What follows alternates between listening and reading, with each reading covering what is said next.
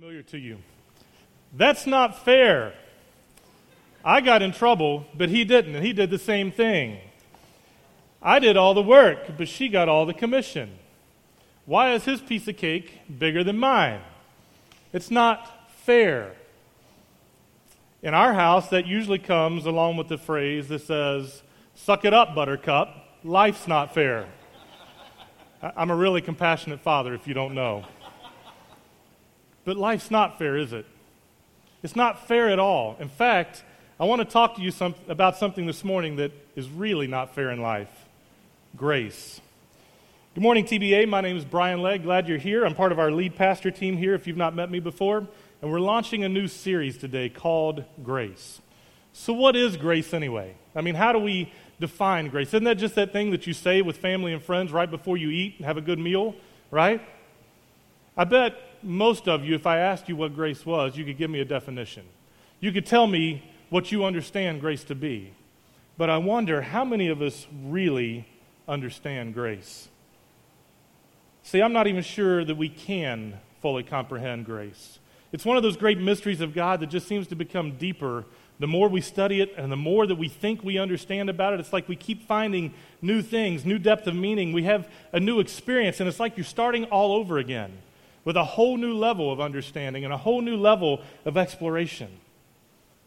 But there's one thing that I'm sure of. Grace is not fair. Not at all. It's not fair. In fact, it's anything but fair. It essentially destroys the idea of fairness. The two can't even be in the same proximity and make any sense, because fairness screams of you and I getting what we deserve, getting the same treatment, getting exactly what we deserve, what we've earned, what we're entitled to. But grace gives us exactly what we need, opposite of what we deserve. Grace gives us exactly what we need, opposite of what we deserve. There's no earning grace. We're not entitled to grace. In fact, grace has nothing to do with you or I when we're on the receiving end of it. It leaves us helplessly at the mercy of the one giving grace. And every single one of us has experienced grace at one time or another in our lives, haven't we? A lot of times we experience it from somebody else, like that moment when you're driving down the road and you pass a cop and you're going at least 10 or 15 miles an hour over the speed limit. Some of you are going more like 40 over the speed limit. And either he doesn't pull you over, or he pulls you over, but instead of giving you a ticket, he gives you a warning. That's grace. Or when you're taking that test in school and you bomb it, but the teacher decides she's going to throw out that test or throw out the lowest score in the grade book, and all of a sudden it doesn't even count, it doesn't matter. That's grace. Or you make a huge mistake at work, but your boss decides that he's just going to overlook it because you've learned from your mistake. You're not going to do that again. Doesn't matter that it costs the company lots of money. Or maybe you get busted in a lie to your friend, or even worse, to your spouse. But they choose to forgive and forget, and you go on as if nothing happened. See, I'm sure every one of you could think of a time in your life that you've experienced grace in some form or fashion. In fact, probably lots of times, if you would just stop and ponder about it a little bit. But the ultimate expression of grace happened 2,000 years ago, when Jesus gave up all of his privileges as God, all of his rights. He came to earth. He walked among us as a man. Then he died a criminal's death on a cross, not for his sin, but for our sin, for the crimes that you and I committed. That was the ultimate expression of grace. Last week we celebrated Easter, and Easter is that one time a year where no matter what's going on, it seems that we just stop and we ponder, what has Christ done for me? What does grace look like? We talk about the crucifixion story. More importantly, we talk about the resurrection and how Christ overcame death and gave us new life because of what he did. But we're reminded in those moments about his grace and the power of that. But what I wonder is, today, just 1 week after Easter, do we really grasp the depths of his love? Do we really have any concept of the depths of grace that was poured out on us and continues to be poured out time after time after time after time because of that one act? Paul tells us in Romans 3 that we're all sinful and that we all deserve the penalty of death, because that's the requirement for atonement for sin. Romans chapter 3, verses 19 and 20. Obviously, the law applies to those to whom it was given, for its purpose is to keep people from having excuses and to show that the entire world is guilty before God. For no one can ever be made right with God by doing what the law commands. The law simply shows us how sinful we are. He goes on in verse 23, for everyone, catch the wording there, not some people, not a few people, everyone has sinned, and we all fall short of God's glorious standard. Now I look around the room and I see a few of you kind of nodding, and you're familiar with these scriptures. You've heard this before. You know that I'm walking you down what a lot of people know as the Romans road. It's the plan of salvation. And you get it. But do you really get it? Do you really understand, and have you come to embrace the depths of your own despair without grace? Do you fully comprehend how sinful you are and the fact that sin separates us from God? It provides this block between us. That means that you and I deserve hell. We deserve eternal separation from God because we've not lived and are not living blameless or pure lives. We can't. See, God's standard is perfection. And I hate to break it to you, but you're not perfect. Neither am I. In fact, we're anything but perfect. Far from it. We're not good enough. Never have been, never will be. There's nothing that we can do to work or earn our spot in heaven. Every single one of us needs to be saved from ourselves. Let that sink in just a second. Every single one of us needs to be saved from ourselves because we want to be our own Savior. It's the pride within us, but we're helpless and hopeless on our own. Our only option is grace. Our only chance is God's mercy and love, His grace, being poured out on us, undeserved, unearned, unmerited. We are all condemned to hell except for the grace of God in our lives. And all of us, not just the bad people. You know, we have a lot of myths about heaven and hell and God's love and grace, and some of these things we've just embraced as truth over the years. Maybe not outwardly or even verbally, but kind of subconsciously. I mean, it just goes without saying that good people are going to go to heaven, bad people are going to go to hell, right? Isn't that how it works? Makes sense. It's the sense of justice within all of us. It sounds fair. If you do good things, if you're moral, if you're nice to others, if you volunteer your time and your money and you give to people in need, of course, you're going to go to heaven, right? Well, find that in your Bible and bring it to me. I'd like to see it. Good luck. Because it doesn't say that. It doesn't say that at all. In fact, I would say that there's a lot of good people, according to our standards, who will die and go to hell unless they come to understand their desperate need for a Savior. Unless they choose to believe in Jesus and accept His free gift of grace that gives them right standing before God. See, Paul goes on in that same chapter, Romans 3, starting in verse 24, says, "Yet God freely and graciously declares that we are righteous. He did this through Christ Jesus when He freed us from the penalty for our sins. For God presented Jesus as the sacrifice for our sin. People are made right with God when they believe that Jesus sacrificed His life, shedding His blood." This is a theological term called imputation, where literally God sees us as righteous because Jesus is righteous. And He takes on our sin. It's this exchanging of places. He takes our sin, He dies, pays the penalty for our sin and for our crimes. And when God looks at us, instead of seeing our sinful condition and our brokenness, He sees Jesus and His righteousness. It's the only way. In fact, Jesus said Himself in John 14:6, "I am the way, the truth, and the life. No one can come to the Father except through me." You can never be good enough. You can't earn your way into heaven. In fact, the only way to experience eternal life with God, the only way to have that right relationship restored, is to believe in Jesus and accept His free gift of grace. But see, here's the contrast to that same myth for us. Because when we start using our standards to judge people, there's going to be a lot of bad people who are in heaven. It's hard for us to understand that. I mean, it's hard to even believe, but that's the unfairness of grace that I was referring to. Grace is not just extended to good people, it's extended to everyone who calls on the name of the Lord and believes. Listen to that again. Grace is not just extended to good people. It's extended to everyone who calls on the name of the Lord and believes. What do you do with the criminal on the cross in the story of Christ's crucifixion? Here's a guy who deserved death. He deserved everything he had coming to him. He had lived a terrible life. He even admits that in the story. But he turns to Jesus and he says, when you enter into your kingdom, remember me. And what does Jesus say? He doesn't tell him about all of his sins. He doesn't tell him about all his wrongs. He doesn't tell him about the consequences that are coming. He says, today you'll be with me in paradise.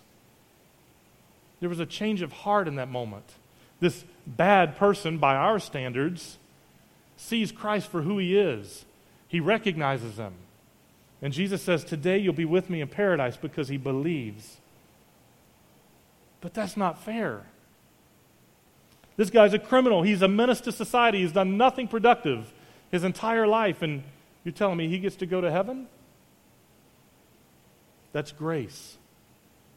Undeserved, unmerited, unearned. God's mercy and unconditional love poured out on his creation that has betrayed him over and over and over and over. Grace. So you and I tend to measure ourselves and even each other by our own standards, the good or the bad that we've done. But those are our standards, not God's. By God's standards, we all deserve death, and that's why he sent Jesus to die for us, because there was nothing that we could do to save ourselves. We need a Savior. When Jesus walked the earth among us, he often told stories to help illustrate the things that he was trying to teach, and we know those stories as parables. And one of those stories that he told has become a favorite of mine. It tells the story of grace with a real amazing depth. In fact, differing levels of the picture of grace is found in it. It's the parable of the prodigal son. And you'll find it in Luke chapter 15. And in fact, I'd encourage you, go home and read the whole story. I'm not going to read the whole thing to you now. Probably you've heard it before, but this morning I'm going to give you the Cliff's Notes version for the sake of time. The story goes basically like this. A man has two sons. The younger son is restless. He's ready to start life on his own. He's tired of living under dad's rules, so he goes to the dad and he asks for his share of the estate. The dad liquidates his assets, gives the boy what he wants. And we've all seen this story before. The boy runs off to another town, to another city, and he lives it up. He's partying every day, every night, all the booze, all the women he can buy. And then he runs out of money. And he hits rock bottom. And he's starving, literally. And he finally begins to realize how good he had it at home. Even his dad's servants are living in luxury compared to where he's at in life. So he goes home a little more humble, a little more aware of life around him. And he's ready to beg his dad, just let me work for you. Let me pay off my debt. Just give me a place to live and food to eat just like your servants have, and I'll pay off my debt. And he's got this speech all prepared. He's just looking to survive. But the dad's waiting and watching for him. And as the boy reaches the edge of town, dad runs and meets him. And he cuts off the speech that the son has prepared. And instead, he gets him cleaned up and he gives him new clothes. And he throws a party in his honor because he's so excited that he's home. He's safe, he's sound, he's secure. But there's an older brother in the story. And the older brother can't believe what's happened. I mean, his little brother just disgraced his dad 10 times over in all the things that he's done. And yet, he's getting a party thrown in his honor. The older brother's followed all the rules. He's lived peacefully under his dad's authority for years. And what's he gotten out of it? Nothing. Not even a weekend away with his friends, or not even a party with just a little bit of food and fun. He refuses to go into the party that his dad's throwing for his brother. So his dad comes out to him and he tries to assure him of how loved he is. And he invites him to come into the celebration. But the older brother refuses. Now see, most of you probably heard that story before. And in fact, most people know and love the story because it's such a beautiful picture of God's grace. How much he loves us. That even when we've wandered far away and done these terrible things, he still loves us and his grace is sufficient. He restores his youngest son, even after being insulted by him and losing half of his wealth because of the boy's decisions. Think about what happened. It'd be like me going to my dad. My dad was here in first service, so I kind of interacted with him a little bit. But it'd be like me going to my dad and going, I wish you were dead already. Can I just have my stuff? That's really what he said. I want my inheritance. I want my half. I know you're not dead yet, but whatever you're going to give me when you die, whatever you're going to leave for me, I want it now. And I can tell you how that goes with my dad. He's a pretty generous guy, but it's going to be more like, hit the road, Jack. You ain't getting nothing. Not to mention what my sister may do to me when she finds out. But this is what he did. And instead of the dad coming back harshly, what does he do? He liquidates his assets. He gives the boy his half. This means he's got to sell off land, he's got to sell off livestock, he's got to do all kinds of stuff. He's going to make life less comfortable for him and for his remaining son and all of his household so that the younger brother can have his half of the estate. And don't you think he knows what the boy's going to do when he gets the money? What do most young boys, young teenagers do when they have that kind of funds available? The dad disgraces himself by liquidating his stuff and giving away his part of the estate. And then when the boy comes back, he disgraces himself again. He runs out to meet him at the edge of town. In fact, to be able to run, a man of his stature would be wearing long robes, so he's got to lift his robes and run, which is disgraceful. A man in that culture never lifts his robes, never exposes his legs, especially not his knees. You and I may not understand that because we come from a different time, but this was a disgraceful thing for the dad to have to run to his son, but he runs to save his son because he knows that if the townspeople get to him before he does, he's toast. See, they lived in this small community where everybody knew everybody. And they knew what was going on. They knew what the son had done. They knew the disgrace the father had gone through to give him the funds.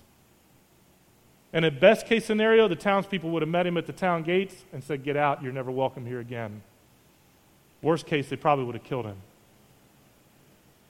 The dad saves his boy, disgraces himself yet again.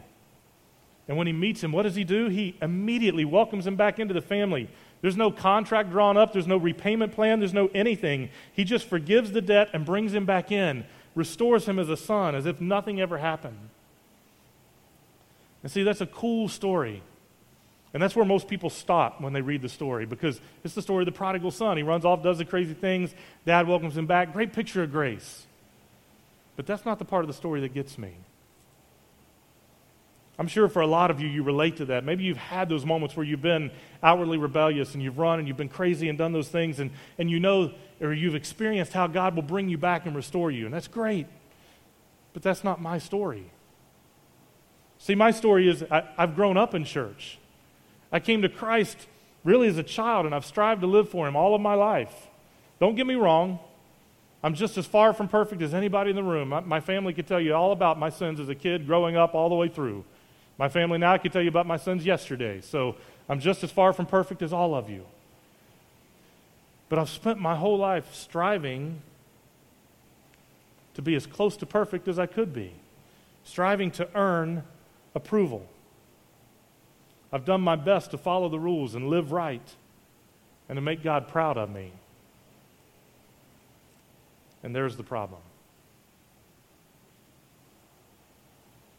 I've spent most of my life trying to be good enough, trying to gain the approval of God, of my parents, of my friends, my wife and my girls, even strangers, so I could be good enough. You ever felt that way? Without even realizing I was doing it, I've spent most of my life trying to earn my salvation, working for grace, trying to be my own Savior. And it doesn't work that way. See, the older brother, he refused to go into the party because the truth is he was just having his own little pity party outside. I'm sure it went down something like this in today's dialect. "Dad, I have worked my tail off for you, and what do I get out of it? Nothing. I've done everything you've asked me to do, yet my punk brother comes home, and after living as a heathen and doing all this junk that he's done, you couldn't be more excited about him, and you're throwing a party. What's up with that?" The older brother's judgmental, and he's harsh. But the truth is, he has the exact same problem that his younger brother has. It just plays out a little differently. The truth is, he's only interested in his dad's stuff, not so much his dad. He's mad because if you stop and think about it, his brother coming back into the family means that he's losing out. Because whose stuff is that now?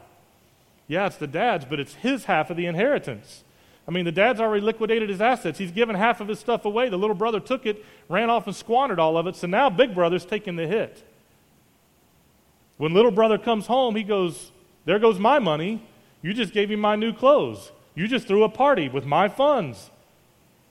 The truth is, he's just as upset because he's more interested in the stuff, and he's losing part of his inheritance. See, both sons are after the wrong thing. They're both after the wrong thing. They want the father's stuff when the real blessing is the relationship that they have with the Father. The greatest blessing or benefit that either of them could possibly receive is simply to walk in relationship with their dad, to be loved unconditionally, to be cared for, provided for, to be safe and secure. But they're blinded by their pride and their greed. See, even with the older son, the father disgraces himself by going out to see him. He's throwing this big party. He's invited the whole town. He's celebrating his younger son coming home. The dad is the host. He's the man of honor at this party. He's the one throwing it. It goes against all customs for him to leave that party for any reason. And yet he goes out to talk to his older son who was expected to be at the party. Of all people to not show up and for him to go after them as a guest, his own family. But his son's pride has caused him to stay outside. And so the father disgraces himself again by leaving his own party, leaving his guests there without him being there so he can go and pursue his older son. And he goes out and he shares with him how much he loves him and how all of his stuff is already his, that he has access to all of it. But it's not enough. The dad's willing to overlook the pride that's caused his oldest son to respond this way. But the story tells us that the older son still doesn't go back in. See, that's how much God loves us. It doesn't matter which brother we are in the story, whether we're openly rebellious or we're rebelling in secret. God loves us the same, and He offers the same measure of grace. He offers the same unconditional love. All we have to do is accept His grace, to embrace His love, to trust Him to be our Savior. Because we all need a Savior. And we all need to experience grace like those two brothers. I want you to ponder that as you watch this video.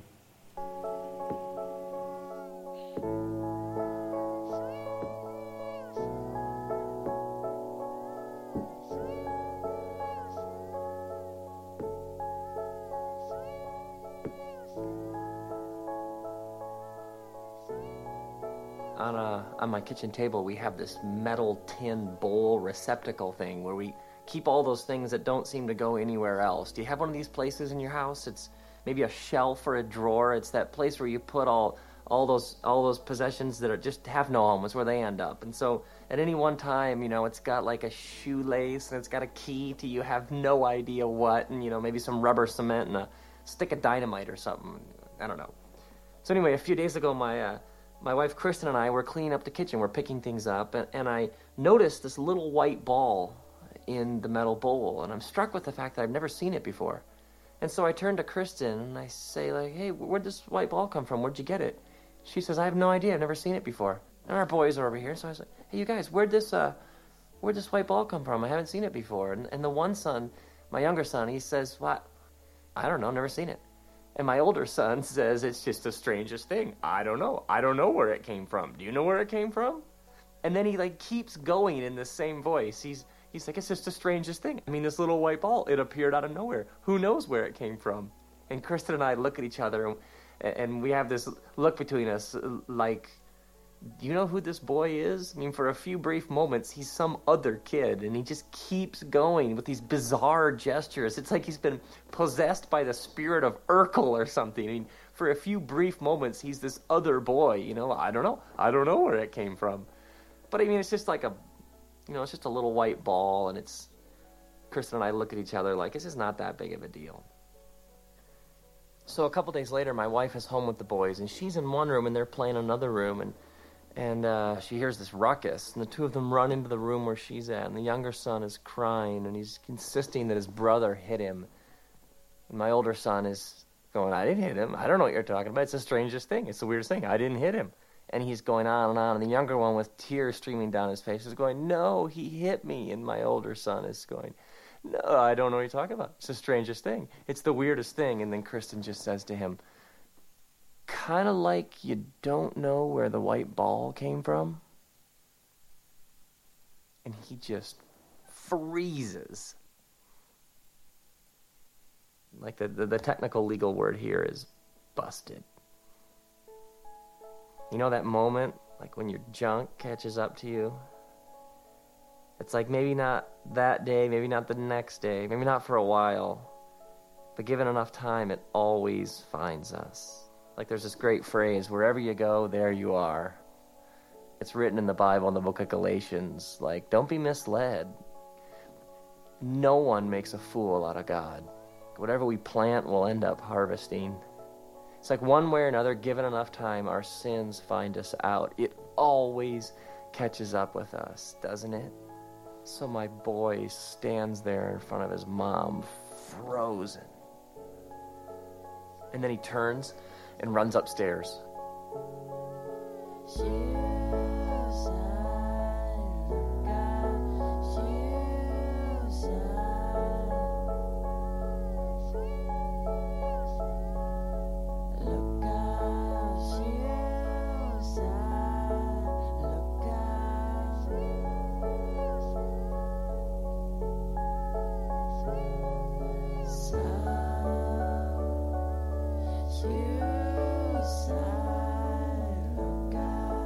Because sometimes it's easier to run upstairs, isn't it, than to face the truth.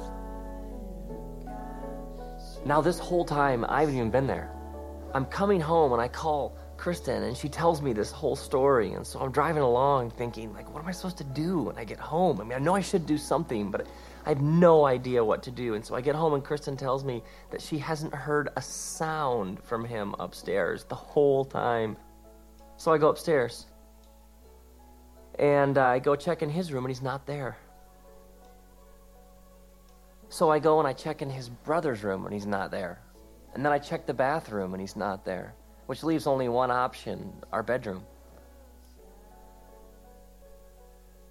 And so I go and I stand in the doorway of our bedroom and I look in, and there in the middle of our bed under the covers is a lump the size and shape of my boy.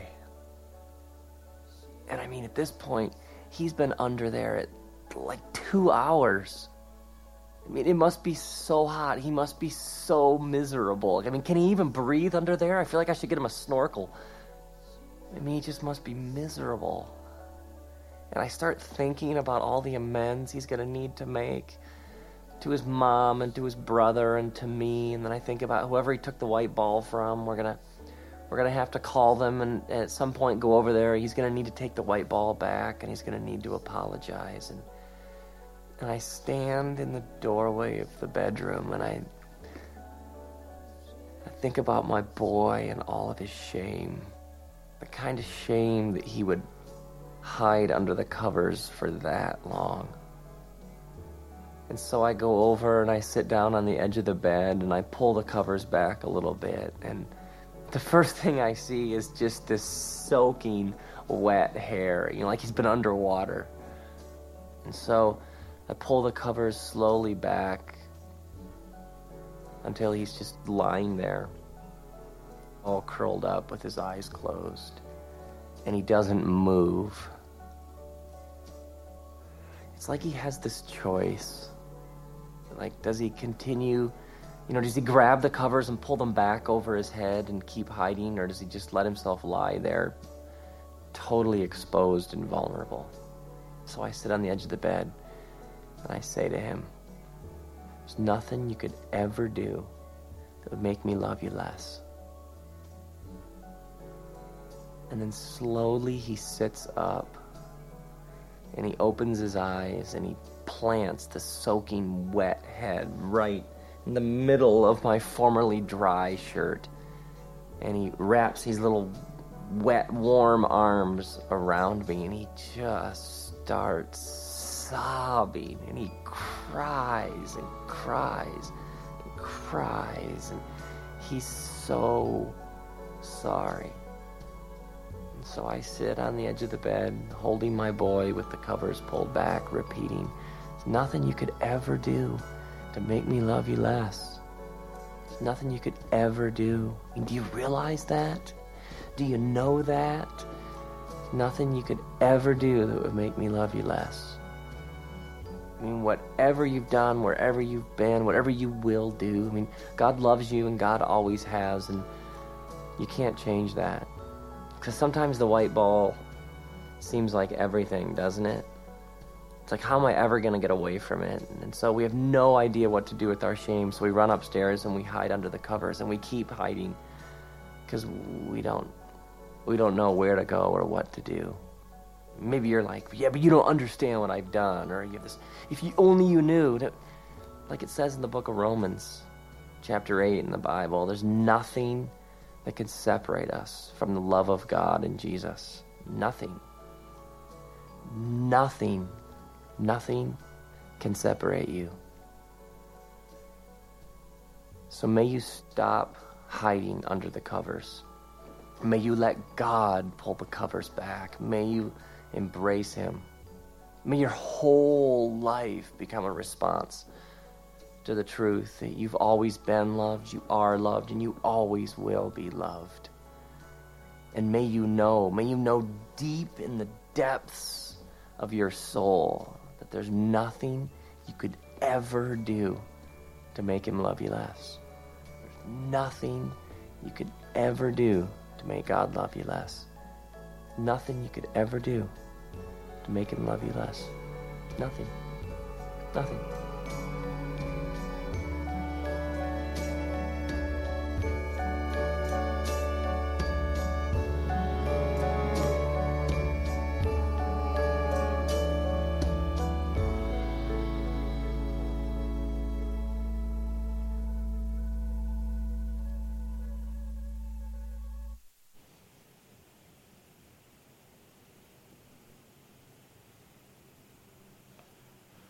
Romans 8, 38 and 39. And I am convinced that nothing can ever separate us from God's love. Neither death nor life, neither angels nor demons, neither our fears for today nor our worries about tomorrow, not even the powers of hell can separate us from God's love. No power in the sky above or in the earth below, indeed nothing in all creation will ever be able to separate us from the love of God that is revealed in Christ Jesus our Lord. God loves you so much that He sent His Son to die in your place and to take the punishment for your sin and my sin. No matter what you've done or where you've been, He offers grace. There's absolutely nothing you can do to earn or deserve it. It's a free gift to you. It cost you nothing, and it cost Him everything. What will you do with that gift? As the band plays this morning, maybe some of you in the room today have never accepted that free gift of grace that God offers. And if that's you this morning and you've heard me talk about that and you say, I'd like to know more about that, I want to ask you to do something bold. I want to ask you that while the band's playing, that you would leave your seat and go right over here to our next steps area. Tim and Joni are back there. I'll be back there in a moment. There'll be some others. We would love to talk with you and pray with you about what it means to start that journey following Christ. For a lot of the rest of you in the room, you've already accepted that free gift. You believe in Jesus. You're following after Him, but maybe you listen this morning and you realize that you're still living for all the wrong things. The motivations are wrong. You've become like the older brother, feeling like God owes you something, instead of embracing the depths of the gift of grace that you've received and knowing that simply having a relationship with the Father is good enough. You know, I told you earlier that I related more with the older brother than so much the younger brother. And honestly, even this past week, I'm walking through something that has refreshed that in my mind again. I would never verbally say God owes me anything. I mean, I know better. That's not logical. It doesn't make sense. But sometimes I live that way. Sherry and I got some news this past week that really had more to do with her than me, but it was something that was disappointing to both of us, and it affects some direction of where we're going in life. And I found myself at a place where I felt like God owed something to me. Again, I wouldn't verbalize that, but I could just tell you that was the wrestling match I was having with God. You know, God, I've given up a lot of things. My family gives up a lot of things for me to be in ministry and work the hours that I work and do the things that I do. I serve your people. I'm following the calling that you placed on my life. Seems like you would want to do this for me, for us. But as I was thinking that, I was reminded quickly and almost harshly that I'm just like the older brother, where I'm more interested in the stuff of the Father at times, the blessings, the material things, rather than focusing on the relationship and realizing that His grace is enough and the relationship is enough. His unconditional love is enough. So I wonder where you are. You ever get caught in that trap where you find that you want the stuff that you think comes with the relationship with God instead of just seeking the Father?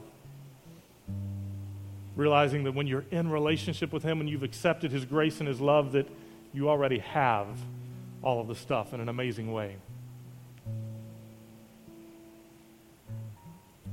I would challenge you this morning, if that's how you're feeling, don't leave here dealing with that. Spend some time with your Heavenly Father. Maybe you need to just talk to Him there at your seat. Kneel at your seat, stand at your seat, whatever you want to do. Maybe you need to come and kneel here at the stage. Feel free. Maybe you need to come back to Next Steps and talk to one of us there. Let us pray with you. His grace is sufficient for you and I. It's a free gift. Cost us nothing, cost Him everything. And He extends that grace over and over and over because He loves us so much. Stand with me, and as God speaks to your heart, you respond in obedience this morning. Let's take a moment and pray as the band comes. God, we just thank you for this morning. Thank you again that you love us so much.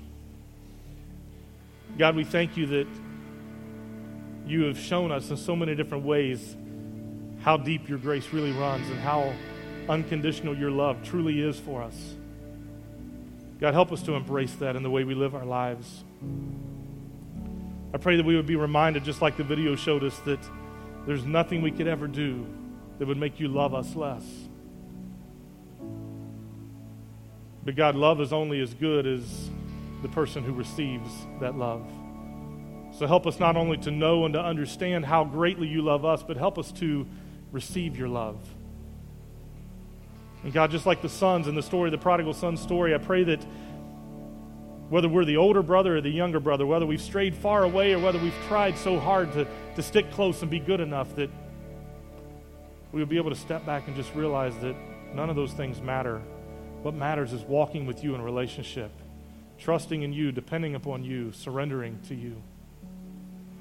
May we embrace your love this morning in a new and a fresh way. May we understand your grace with new depths and understanding. Speak to our hearts now. In your name we pray. Amen.